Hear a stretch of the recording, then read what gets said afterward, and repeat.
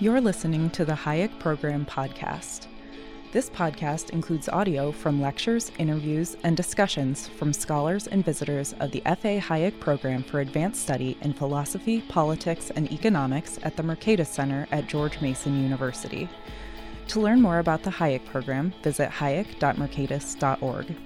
To learn about graduate student fellowship opportunities with the Mercatus Center at George Mason University for students at Mason as well as at universities across the globe, please visit students.mercatus.org. Well, hello. Today is Thursday, January 26, 2023, and I'm very excited to have this panel discussing Karen Vaughan's book, Essays on Austrian Economics and Political Economy. This is a collection of Karen's best writings from articles over her career, and we are thrilled that we were able to bring this book out. And I'm very excited to have this panel with us today. Before we get started with the panel, I just want to say that Karen Vaughan is a professor emerita from George Mason University. She was the department chairman at George Mason University when the department built itself into a research program that eventually, labeled it as an R1 university, able to have Nobel Prize winners and distinguished fellows of the American Economic Association walk its halls. And Karen was vital in building that program and creating what we have here.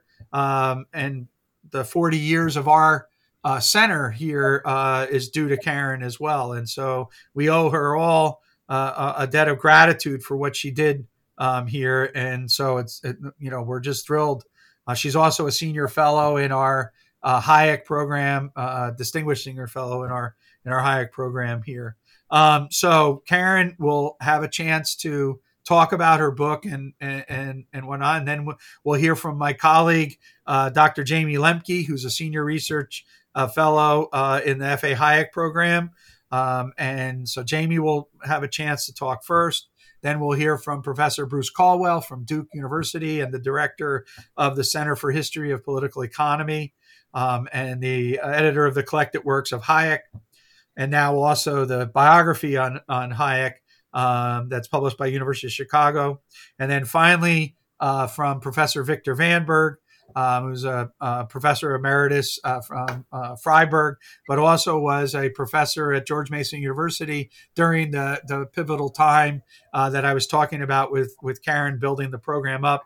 And Victor played a major role in that as well. And the presence of political economy from a constitutional perspective that has still been a major influence in the way that we in the Hayek program pursue our approach to political economy.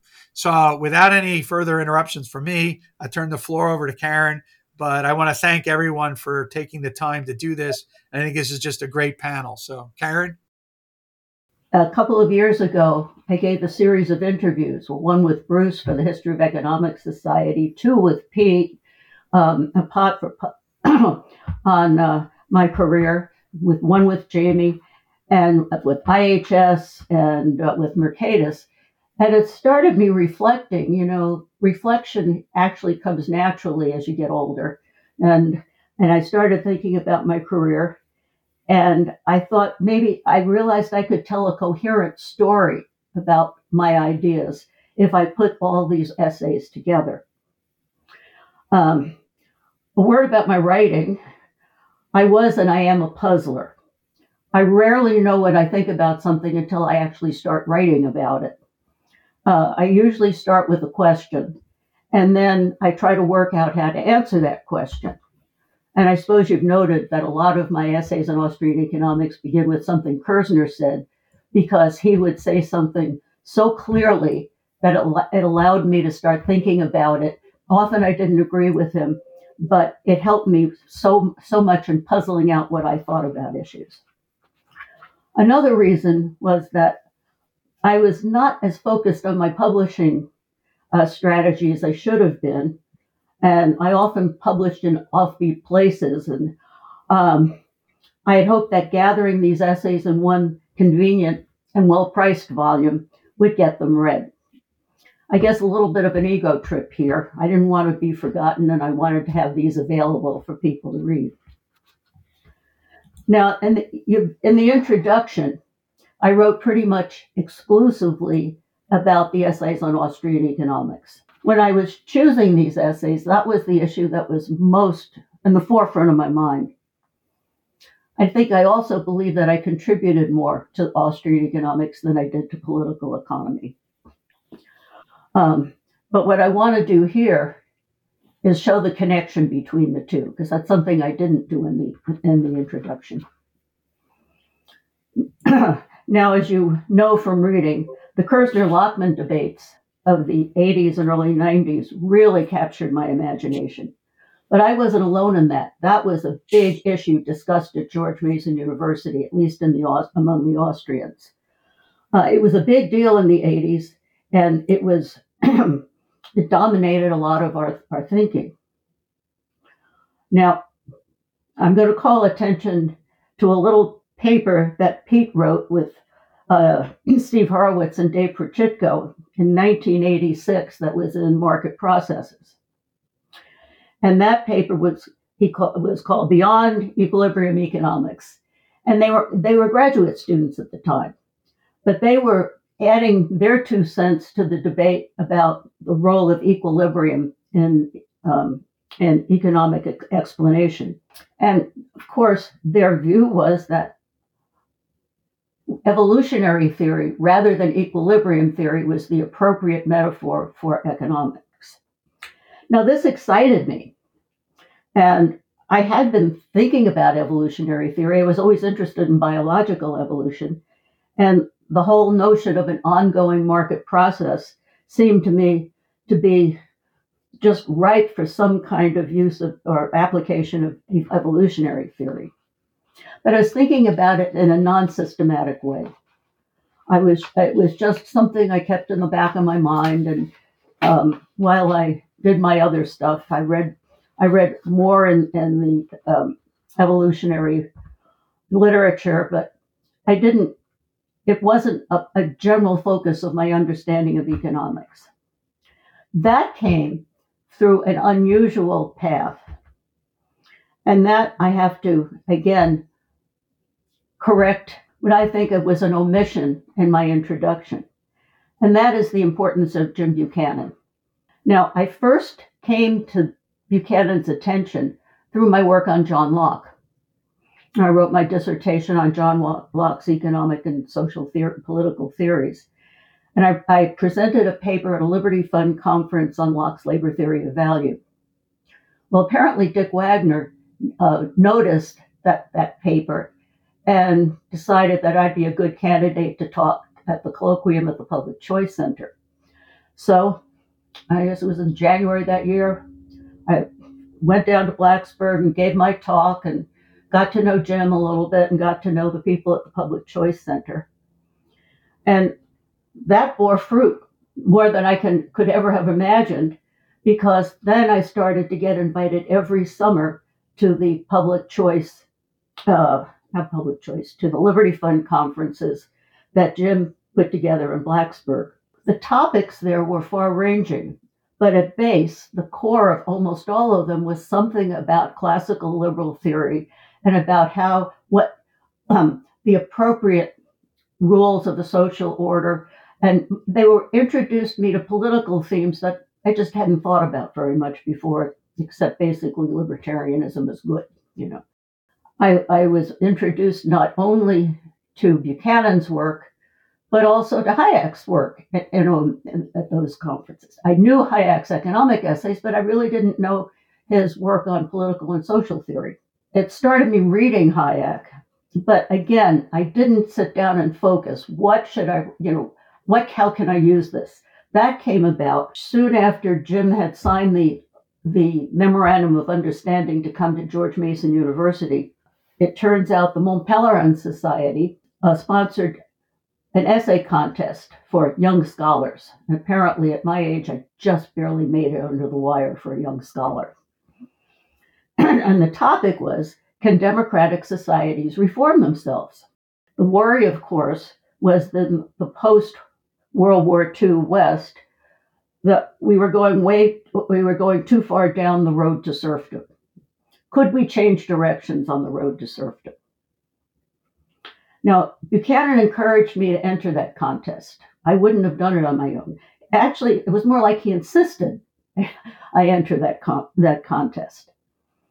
And, and that really opened up my understanding of Hayek as well as Buchanan.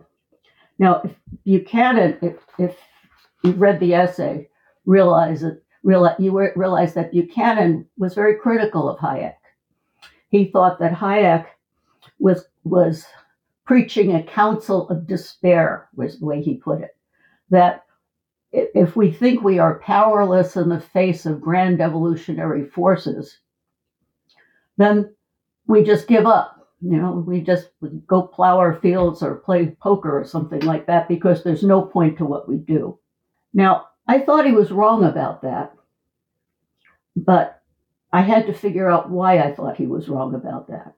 So what I did in that essay was I tried to work Buchanan's constitutionalism into a larger fabric of social evolution. I thought on the issue of how attitudes and institutions and governments evolve, I thought as a descriptive theory, I thought Hayek was absolutely right. But Jim had a point too, and what I thought I needed to show was that in any kind of social evolution, there's human agency. Somebody is introducing an idea, or somebody is trying to get others to agree with them.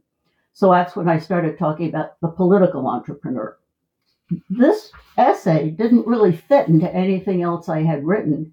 And by then I was department chairman, and I didn't even think about publishing it. It was just, I won first prize. I was very happy about that.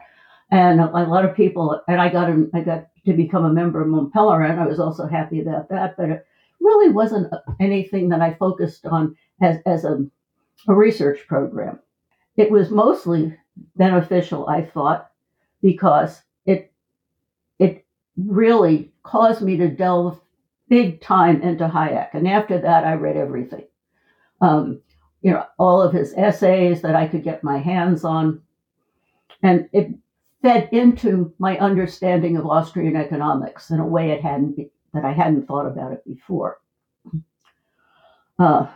You'll note that in the section on political economy, all three of the four essays are about Hayek. Each one of them was something that I didn't plan to write, but just the opportunity presented itself.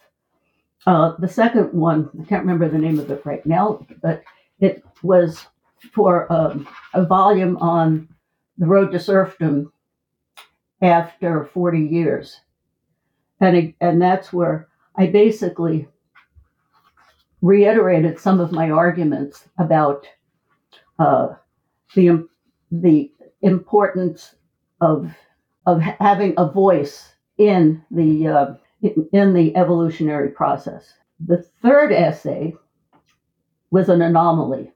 Homo economicus. Pete always likes this essay, but I wrote it at a sort of a fit of pique because I got tired of hearing my public choice colleagues attribute venal attitudes to everybody in government.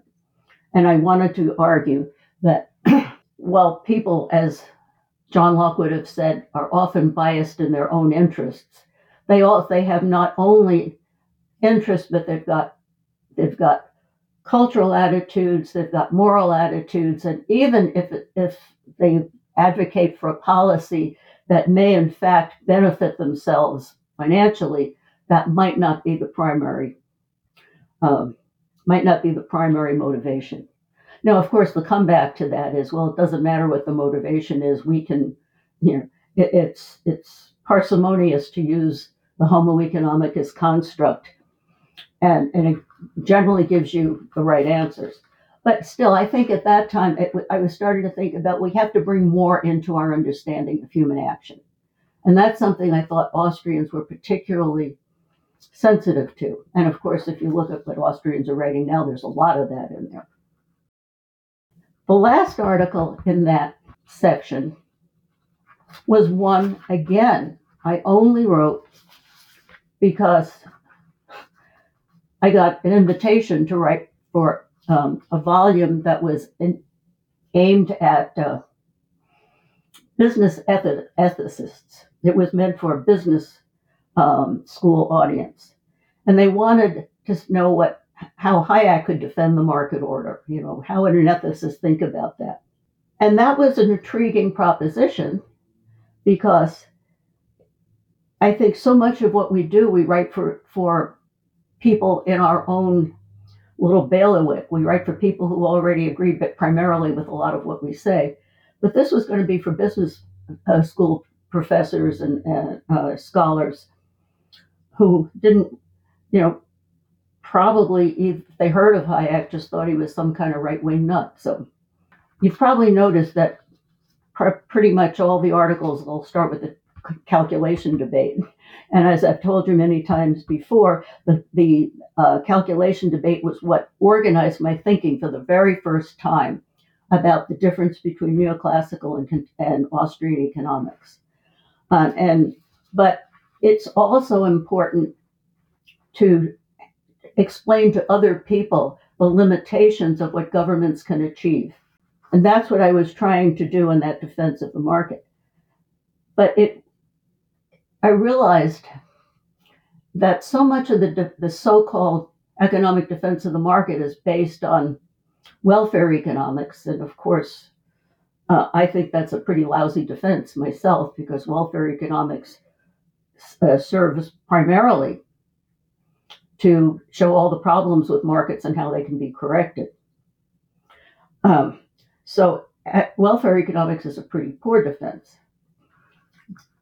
This led me to, by the way, to circle back a little bit. I wrote that paper on Kerzner's should there be an Austrian welfare economics? And Kerzner's idea was that welfare economics had to correspond to the tenets of Austrian economics. It had to be individualist, and it has to be an individualist argument. And I realized that is not Hayek's argument at all. It's not individualist. What he sees is that, one place I put it was like buying a lottery ticket to the kind of society you wanted to be in. And which society would any one person have the best chance of doing the best for himself and for his family? And since you don't know where you are, you could be any place. If you were to do this, most people would buy the lottery ticket to live in a free market economy. And then the test of this is which way the migration patterns flow. People didn't clamor to get into the Soviet Union, they clamored to get away from it. So in a way, it relies on purposeful human beings who could, in principle, choose to be in a society that might not benefit them immediately, but would give them the best chance. And I like that paper. Blood, sweat, and tears writing it, but I liked it. I don't know anybody's ever read it, so I'm really glad I was able to put it in this volume.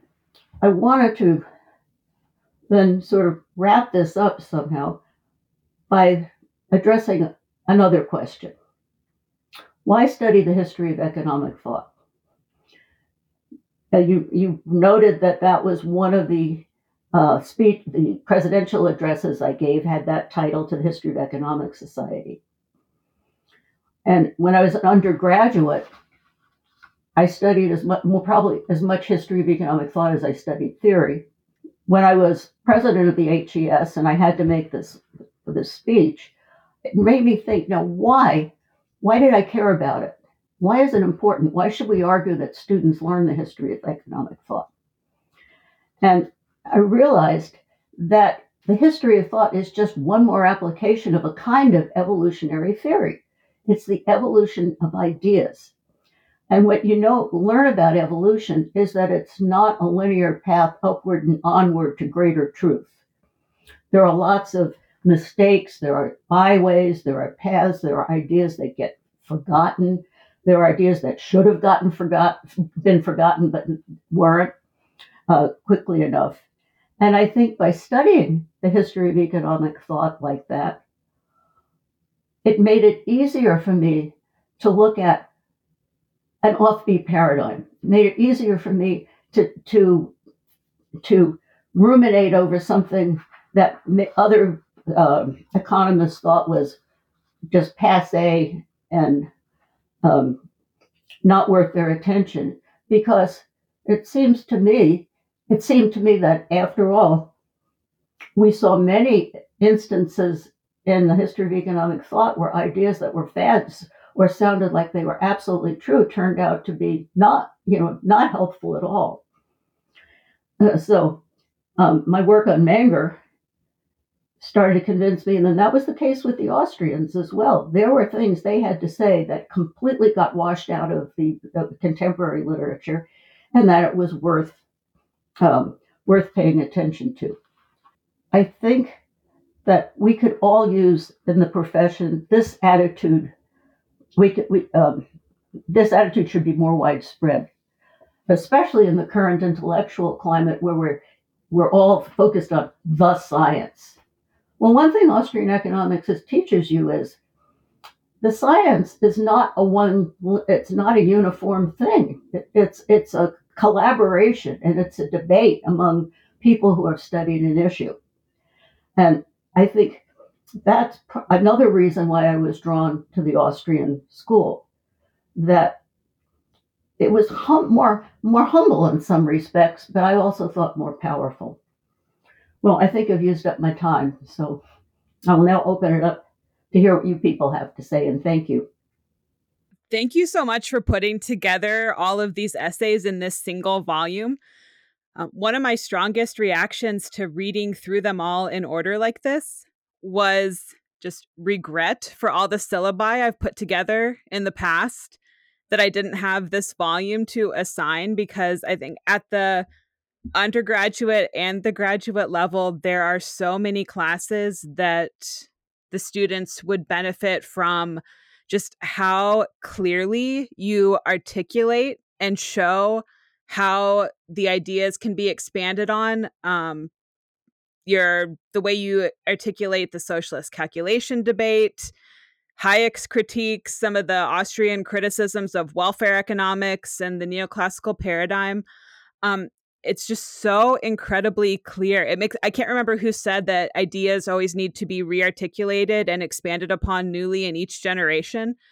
And I'm not just saying this to impress you, although I always do want to impress you because I look up to you. But I was also struck by how well these fit with the research that is being done still 30 to 40 years from the earliest of these articles. Today in the Hayek program, you're blending public choice with market process economics in a way that is very sophisticated. So I really do think this volume is a 21st century rearticulation of a lot of these ideas, even though many of the articles were written in the 80s and 90s.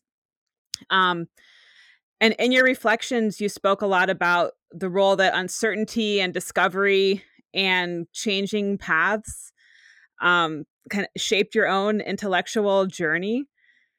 It struck me how consistent that is with the theory of society you put forth in this book. And also, it shows just that personal reflection shows how much can be accomplished by following the signs of what is interesting and productive and what makes you want to throw a fit at your colleagues, and you don't need to have a master plan and know exactly where it's going at the end. So kind of your own intellectual journey mirrors your theory of society in a really interesting way there.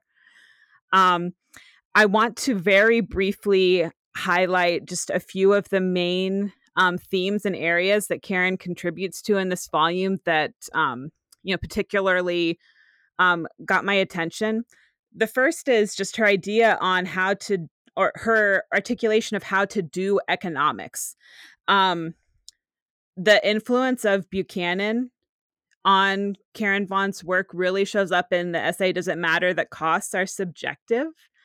And I think Buchanan's theory of cost, I think Karen is exactly right when she says in here that most economists would agree with it in a superficial way, but they failed to fully appreciate its implications for the way that we do economics and also for the way we do policy. So you have this really wonderful discussion in there of how when we use money outlays as a stand-in for welfare, that we are going to be kind of most wrong when we are entering the domain of policy, which by definition is a space where we think that the market system, individual action without some kind of group coming together to undertake some kind of collective action, we think just that individual market sphere is not working. Otherwise, we would not engage in any kind of collective action, even if it's, a voluntary group. So then if we use these money outlays as a substitute, we're going to kind of be most wrong where we use that money substitute the most. So when we do our cost benefit analyses of policy and presume that that means that we know what's going to be the most efficient for a society, even if it involves the use of force to bring that outcome about. So I think that's a really important insight. Learning and progress is a theme that comes out in a lot of these essays. I had to jot down one quote, which I just loved from your critique of welfare economics, which is that it seems more religious than a scientific exercise to identify what we want the outcome of people's actions to be in advance, and then try to devise means to bring about our desired result. So this is an idea that Hayek expresses, of course, but just that the way that you put across there how we can delude ourselves into thinking we're being the most scientific when we're actually being the least scientific, I think is something so important to kind of pick up on and carry through. And you talk about where learning actually comes from, what actually is scientific in the sense of leading towards progress, in the context of complexity theory. Social reform is a third big theme, and don't worry, everybody, I'm only going to do 4. So you talk about tension in nonviolent social reform between the fact that people want to preserve some degree of stability in their society and the fact that in order to actually have progress and change, you need somebody to break the rules. So I think you actually used the phrase, breaking the rules, which reminded me of James Scott's anarchist calisthenics, that we should all break a few rules every day if we want to move society forward. As an aside, I think you did this in your career and in your academic entrepreneurship as well as in your scholarship. But I think this set of questions about where social reform comes from, how social evolution takes place, and kind of you end one of the Hayek's Implicit Economics essay with this question about how stable does an institutional structure need to be in order for the market to absorb change and adaptation. I think that's such a critical question. And these ideas of how do we change society without breaking it, I think are just have to be reconsidered with all of the new social reforms that are being called for, and just needs to be reconsidered again in every generation. And then finally, you bring up several times in the volume the importance of making this moral case for freedom. And especially when we're talking about people crafting rules that they're going to live by, their moral values, their ideologies are going to play a really significant role in determining what kind of rules they want to select for themselves. So I think this highlights the importance of interdisciplinary work, not being that economist who's just as an economist, but melding that very rational choice approach to thinking about collective action with a recognition of the significance of morality and ideology.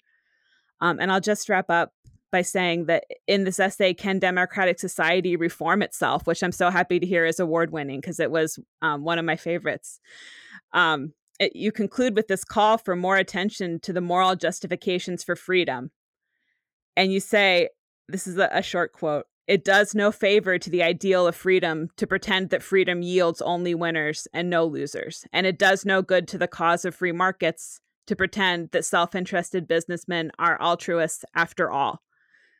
And you go on to express this idea that we need to get comfortable with the fact that our societies are not going to be perfect, and we have to have these difficult conversations about morality and how they relate to our political institutions. So in addition to being incredibly useful as a teaching tool, which is where I started, I think there are also a lot of unanswered questions to be picked up on and to be able to move this research agenda forward.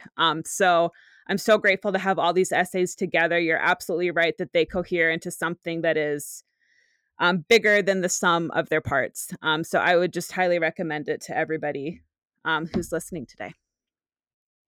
Karen, thank you for this lovely collection. You had me right from the dedication for a trip down memory lane. You dedicated it, of course, to Gary, but also to Larry Moss, your co-author on one of the pieces. And I can remember when I was a young academic attending my first non-SEA or AEA meeting, was a meeting, I think it was by Liberty Fund, it might have been by the IHS, that was at the Homestead, which impressed me that, boy, these guys know how to throw good conferences. But Larry was there, and on the first night, he, of course, did some magic tricks. And I was just blown away. I thought, boy, this is a great group of people, if this is the kind of stuff that they do at their conferences. And I remembered him fondly, and I'm so glad to see his name again and to bring back that memory for me. You're an historian of economics, just as am I. So my comments are going to kind of emphasize those aspects of your book. It's as has been demonstrated through the comments of other people, there's a lot of richness in here. But I want to particularly point out for people who might be interested in the history of economics. You start out the book with a personal account of how you became an Austrian economist, and what really struck me, well, a few things struck me in that account, but one of them is, of course, that you did a book on the history of how Austrian economics came to America, which, if you can see over my shoulder, is sitting on the in the bookcase there, and that was a 1994 book. And so there are people out there who are studying Austrian economics. Jamie said, look, you students should look at this collection of essays by Karen because they're relevant for the 21st century. Well, yeah, what we, I think, also need is an updating of that wonderful book that you wrote, because a lot of things have happened in Austrian economics since then. And also, you had some personal reminiscences in there that I think could be just multiplied at this point by all the things that have happened since then. I mean, you don't mention in your book about the contributions that you made to building up the department at GMU, bringing in people like Buchanan, and then Vernon Smith came in, and then, of course, the subsequent developments with the Hayek Center with Pete and all the wonderful things that have been going on since then. This has been just a huge, if there was an Austrian revival, this is more like an Austrian revolution, I think, in terms of the way things have developed since then. One of the parts that you mentioned in your little autobiographical piece was how important the socialist calculation debate was for you in starting you on your road to becoming an Austrian economist. And you have a quote in your introduction that I'll quote here. You had just gotten to grad school and taken a micro theory class where the person who taught you general equilibrium said, basically this shows that there's no difference between a socialist or a free market economy. And you said, I just tucked that away for future reference. Learning about economic calculation debate was a revelation. There really was something wrong, not only with socialist economics, possibly with neoclassical economics as well. And, I think that, I don't know if it's true of everyone who's an Austrian, but certainly those who came to it through economics, I just had a flash of self-recognition there. I think back to Hayek's movement away from being kind of a standard economist to becoming a theorist of the market process. That also happened through the socialist calculation debate. And indeed, just think of Kirzner's wonderful piece where he said this really was when the Austrian group no longer was just part of the neoclassical revolution or marginalist revolution, but really broke off on in their own direction. And of course, it was true for Hayek. I mean, this is what put him on his road. I was so glad you called yourself a puzzler, because Hayek talked about himself as a puzzler too. So that was a lovely piece there. You mentioned another quote that I liked very much, and I'm going to tie this back to Hayek again, and I'm going to be self-indulgent and tie it to myself as well. You talked about how after years and years of studying Austrian economics, you realize that you could no longer teach intermediate micro with a clear conscience, because I ceased to find the identification of equilibrium conditions to be a useful means of understanding a market order. And that's when you truly understood that you've become an Austrian economist. Well, I think I have just published this with Hans-Jörg Klausinger, biography of Hayek. So Hayek, after having his insights in that 1937 piece, Economics and Knowledge, is teaching at the London School of Economics, and the war starts and it evacuates to Cambridge, and he had to take over Lionel Robbins' essentially his microeconomic theory class. So there you've got Hayek teaching the stuff that you had that reaction to.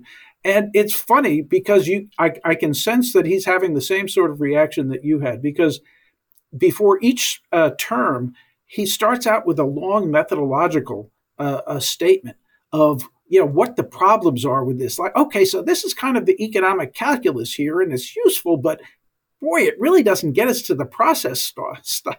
And it's the same sort of disquiet that you had. And what was funny for me, just my personal anecdote, was that I taught intermediate price theory for a long time at UNC Greensboro. And I also, I would get them about halfway through the course, and then I'd just say, let's have a methodological interlude here and talk about what this stuff actually means. Okay, so it's a formal theory, but really what it's trying to describe is all this stuff that the Austrians were so good at describing in terms of market as a process that these equilibrium models just weren't doing. So anyway, I wanted to point out that there was just a number of pieces that could be used in your book. So what I'm thinking is there's a student, or maybe 10 of them out there, who are now going to start on a project writing the history of Austrian economics in America, let's say from 1974 onwards, so South Royalton onwards. So I would say to these people, start with Karen's book, not only the one that she wrote there, but the one that we're talking about today. Look at the introduction that she has written, because it talks about her own personal journey, but also consult for example, that first piece on socialist calculation, which was written in 1980, so well before when a number of other people had started to write about it.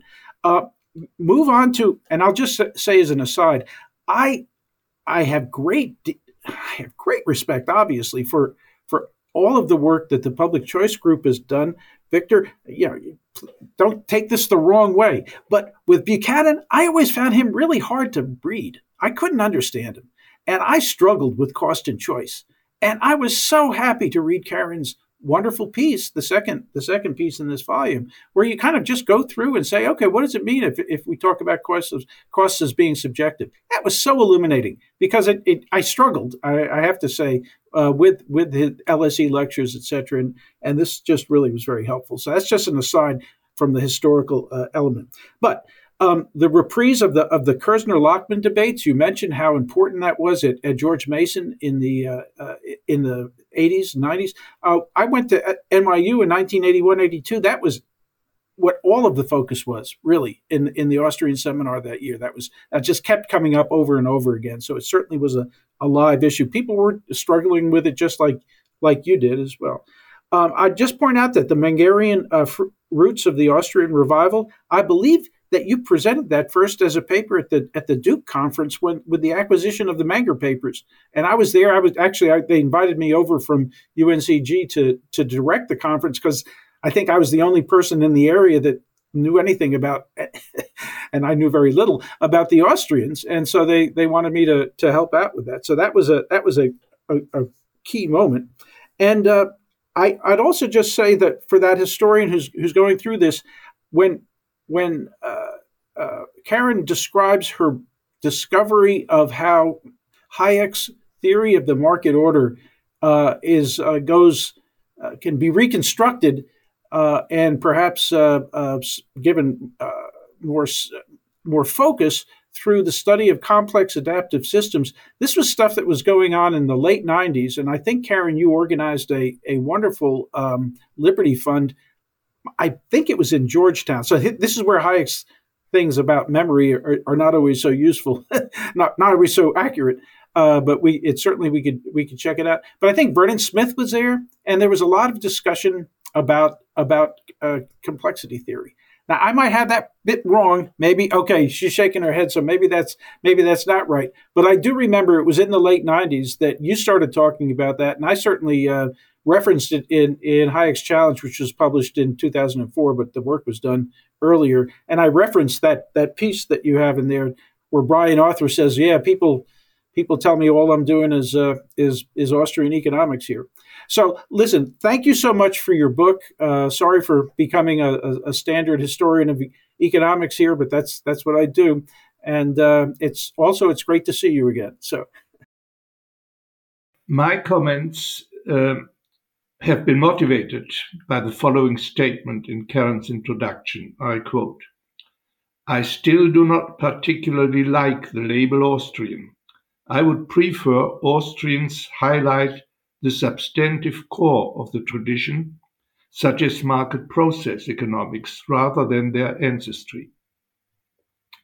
This statement, I posit, actually hides two roles in which Karen has been active, namely, on the one side, her role as a social entrepreneur, and on the other side, her role as a researcher and a paradigm builder.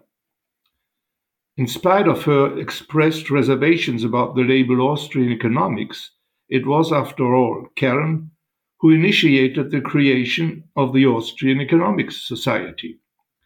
As then president of the Southern Economic Association, she wrote in February 1995 a letter, which I recently found again in my files, in which she explained to her dear friends of Austrian economics the pragmatic advantages of forming a society under the Austrian label.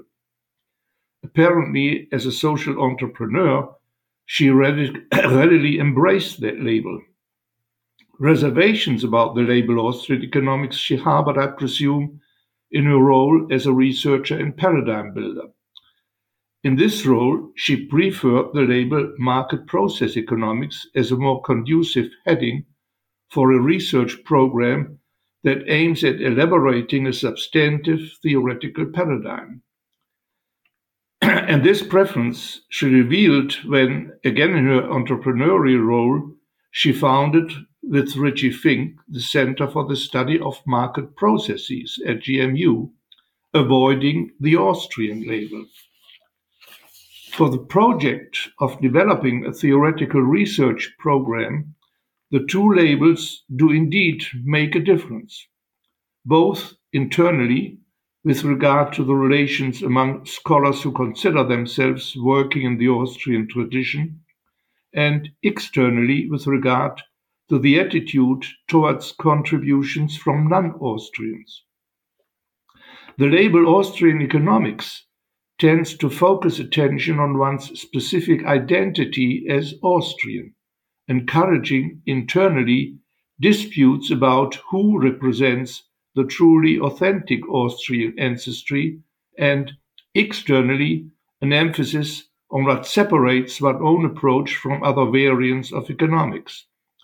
By contrast, choosing the label market process economics as heading for one's research efforts focuses attention on the search for contributions that can help to arrive at a better understanding explanation of market processes. Internally, with regard to contributions within the Austrian community, The interest is not in judging them against the ancestry criterion, but in terms of how helpful they are in advancing the explanatory project. In the same spirit, externally, the attitude towards contributions from non-Austrian economists is not one of drawing demarcation lines, but one of looking for allies whose insights can help to advance one's own explanatory ambitions. While Karen's initial Austrian socialization was, as she notes, in Randian and Rothbardian libertarianism, over time she came to conclude that a Mises-Rothbard-type praxeological a priorism did not provide the most promising foundation for a research program that aims at, as she puts it, a more real-world-oriented market process theory, one that builds change via human learning and discovery into its positive heuristic. A promising foundation she found in the main message of Karl Menger's original contribution, followed up particularly by Hayek, namely the message that markets are about knowledge and change, processes of trial and error. A particular merit of Karen's contribution I see in how she points out a line of inquiry that naturally unfolds once due attention is paid to the centrality of the knowledge problem for the study of market processes, that is, to the fact that the agents propelling these processes acquire knowledge as time passes and adapt their strategies to changing environmental contingencies. Explaining real-world market processes, Karen stresses, require one to invoke theories about human learning and about how the intended and unintended effects of human action shape the socio-cultural framework within which markets operate. The remainder of my comment, I shall seek to summarize the line of inquiry that Karen suggests. Starting with the knowledge problem at the individual level, she elaborates, I quote, taking time seriously means incorporating human learning into all our accounts of human action. Human learning is fundamental to any account of market processes. The unraveling of the implications of the knowledge problem, both to people's intentional choice and to the unintended consequences of human action, then become the main task of economics. So far, Karen's words.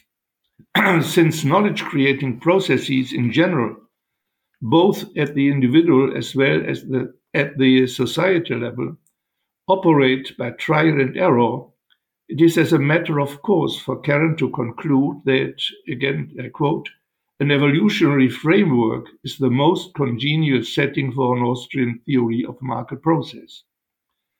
An evolutionary framework, she posits, provides an instructive outlook at the role of habits, routines, and recurring strategies, and allows us to explore the origins and nature of institutions in good Mengerian and Hayekian fashion. Again, quote. And so she notes, it is the natural course of the Austrian argument to examine human action within institutional structure. Examining the institutional framework within which human beings operate becomes an integral part of the research program of an Austrian market process economics. Again, in Karen's words, a full appreciation of the processual nature of markets implies an investigation of the impact of alternative structures of property and contract on market activity, and the relationship between constitutional constraints on government and economic performance, two projects which are already underway in the Law and Economics and the Constitutional Political Economy literature. The just quoted statement illustrates the initially noted attitude of an Austrian economics conceived as a market process economics to seek to incorporate insights from other economic branches rather than insisting on what separates it from them. It also indicates that for Karen, a market process economics, in studying the effects of alternative institutional frameworks, must also take account of the fact that the latter are shaped not only by spontaneous evolutionary forces, but also by deliberate political choices. In other words, an Austrian market process economics naturally extends into the study of political process with a particular focus, as Karen emphasizes, on time and process, the knowledge problem, and on the role of learning and error correction in the realm of politics. As a major difference that in this regards sets political processes apart from market processes, Karen stresses that, I quote, while there are plenty of political entrepreneurs willing to offer their political proposals, I insert this, there is no effective testing process in politics to weed out error comparable to the competition in markets. As to the need for a market process economics to also include a theoretical account of political processes, I want to note in concluding my comment that it was again Karen in her role as a social entrepreneur who orchestrated the Public Choice Center's move from the EPI to George Mason University.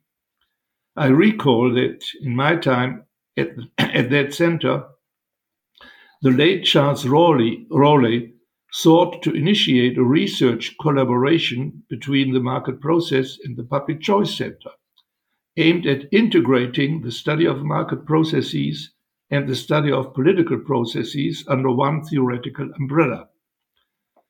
Whether or not Karen had hoped for such collaboration, when she worked to get the Public Choice Center to move to GMU, it would certainly have been in line with her vision of an appropriate Austrian research program. Regretfully, Rowley's initiative did not come to fruition. A chance missed. So thank you. I'm kind of overwhelmed with the praise I've been receiving. I'm not used to that here, but I appreciate all of your comments. Jamie, you just made me feel like I'm a whole lot smarter than I ever thought I was. That was so sweet of you to say all those great things. And you helped me to remember, in ways that I hadn't, remembered, some of the impetus to some of these articles. So I'm glad you're going to be able to use it. And I appreciate the work you have done with Pete in the PPE program. I mean, that's another thing I'm kind of overwhelmed by how it has blossomed, first under Pete's direction, and then the good people he has with him. Despite all of my statements to the contrary, I'm kind of a pessimist about the future often. And I really didn't see it developing that way. And I'm so glad it did, because I think it needs to be done. Those voices need to be heard and they need to get out there. Bruce, I'm so glad you didn't understand cost and choice. You know how long it took me, how many times I had to read that. And that was a case I literally did not know the answer to my question before I sat down to start writing that paper. I did it because it was the only way I could figure out what Buchanan was talking about. And I'm glad to hear you also started to feel like you were a fraud teaching conventional microtheory. I used to spend so much time, as the years went on, showing the exceptions and saying, well, they say this, but what's it really like? That I thought I was just confusing the students, and so I stopped. Victor, that's the first I heard that Charles Rowley wanted to develop that project. The project would have been outstanding. I'm not sure Rowley would have been the one to lead it, but I think in a way that's evolving, isn't it? I mean, through Dick Wagner. I mean, he's trying to work, as I understand it, the looking at the interaction of the political institutions and the market and market institutions. I also want to say I'm glad you found that letter, because in a way the society was something of a compromise. When I wrote that letter, I invited people not only dyed-in-the-wool Misesian Austrians, but fellow travelers, people who are interested, as you said, in the research program rather than the genealogy. And when we went to decide on a name for the society, I was pushing not to put Austrian in the name. I wanted a Society for Market Processes or something. But people remember why we went to Austrian, the name Austrian. First of all, there was the argument, and this, I think, was the other part of the quote that Victor read. Once labels are given, they're hard to avoid, they're hard to get rid of. And I think, Pete, you were the one who argued, even no matter what we call ourselves, everybody's going to say, oh, that's just the Austrians. And it was also when we had the opportunity to edit the journal, and the journal had a name, Austrian Economics. So it was pragmatic. And you pointed out there's the ideal and then there's the pragmatic, and sometimes you have to compromise. And frankly, that's the whole message of evolution, isn't it? I mean, there's no design to get it perfect, where you work with what you have and you tinker with what you have. And what we had was a brand name that was going to command a certain audience. And I could only hope we would be able to branch out from there and invite other. And that, since I have not been as involved in Austrian circles since my retirement, I suspect that's happening, but I would surely like to have it happen more. So the focus, again, was more on the theoretical apparatus. You found things in those papers, Jamie, that I had sort of not considered for a long time. But if, some of the work now is looking at social contexts, it's not just, and when we're beginning to realize, when I started thinking about recently, how would I explain markets to my grandkids? And believe me, they live in an environment where this would be a totally alien argument. And I was thinking, well, just to say, well, it's efficient. Well, for one thing, efficiency is not the criterion we want to use anyway. And you have to take account of their moral preconditions. I mean, most people don't just want to live in a wealthy society. They want to live in a wealthy society that's also a good society. And I see that being brought into Austrian work. But I do want to tell you that this little exchange I had with my oldest grandson, and we were arguing about some economic policy several years ago. And he said, Grandma, how come you always support the economic argument? Something like that. How come that's always the first thing you think about? And I was taken aback, and I said to him, well, partly because I was trained as an economist, but partly because that's the foundation of so much that's important in life.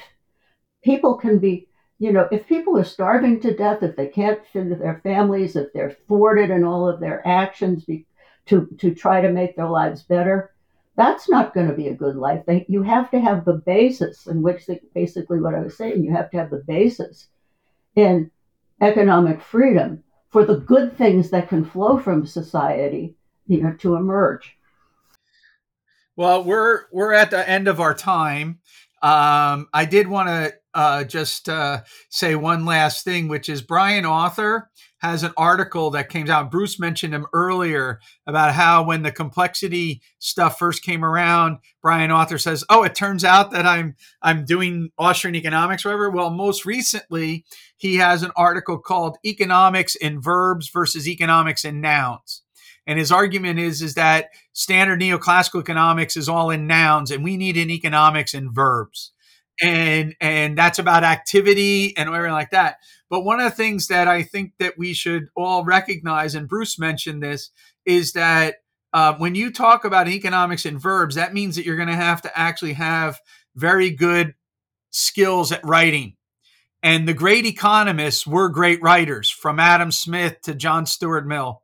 And I actually do think, Karen, that Bruce captured something in the sense that you have an amazing ability to communicate complicated ideas in prose that make people understand very well. I think Dick Wagner, let me see if I have it here. He says in his blurb for your book, he says, reading this collection of essays convinces me that Karen Vaughn must have the highest ratio of meaningful to total verbiage of any economist currently practicing the craft. And I think that's an extremely good, endorsement. And I hope all the listeners,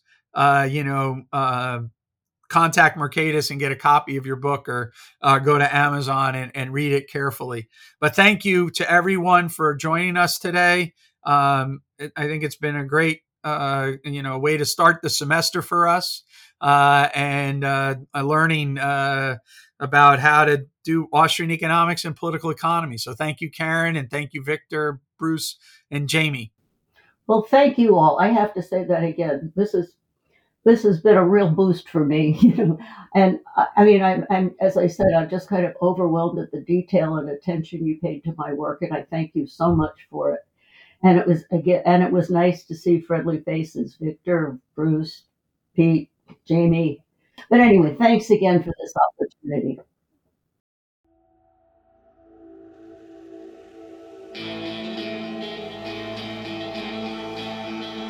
Thank you for listening to the Hayek Program podcast. To learn more about the research, scholars, and work of the Hayek Program, visit hayek.mercatus.org.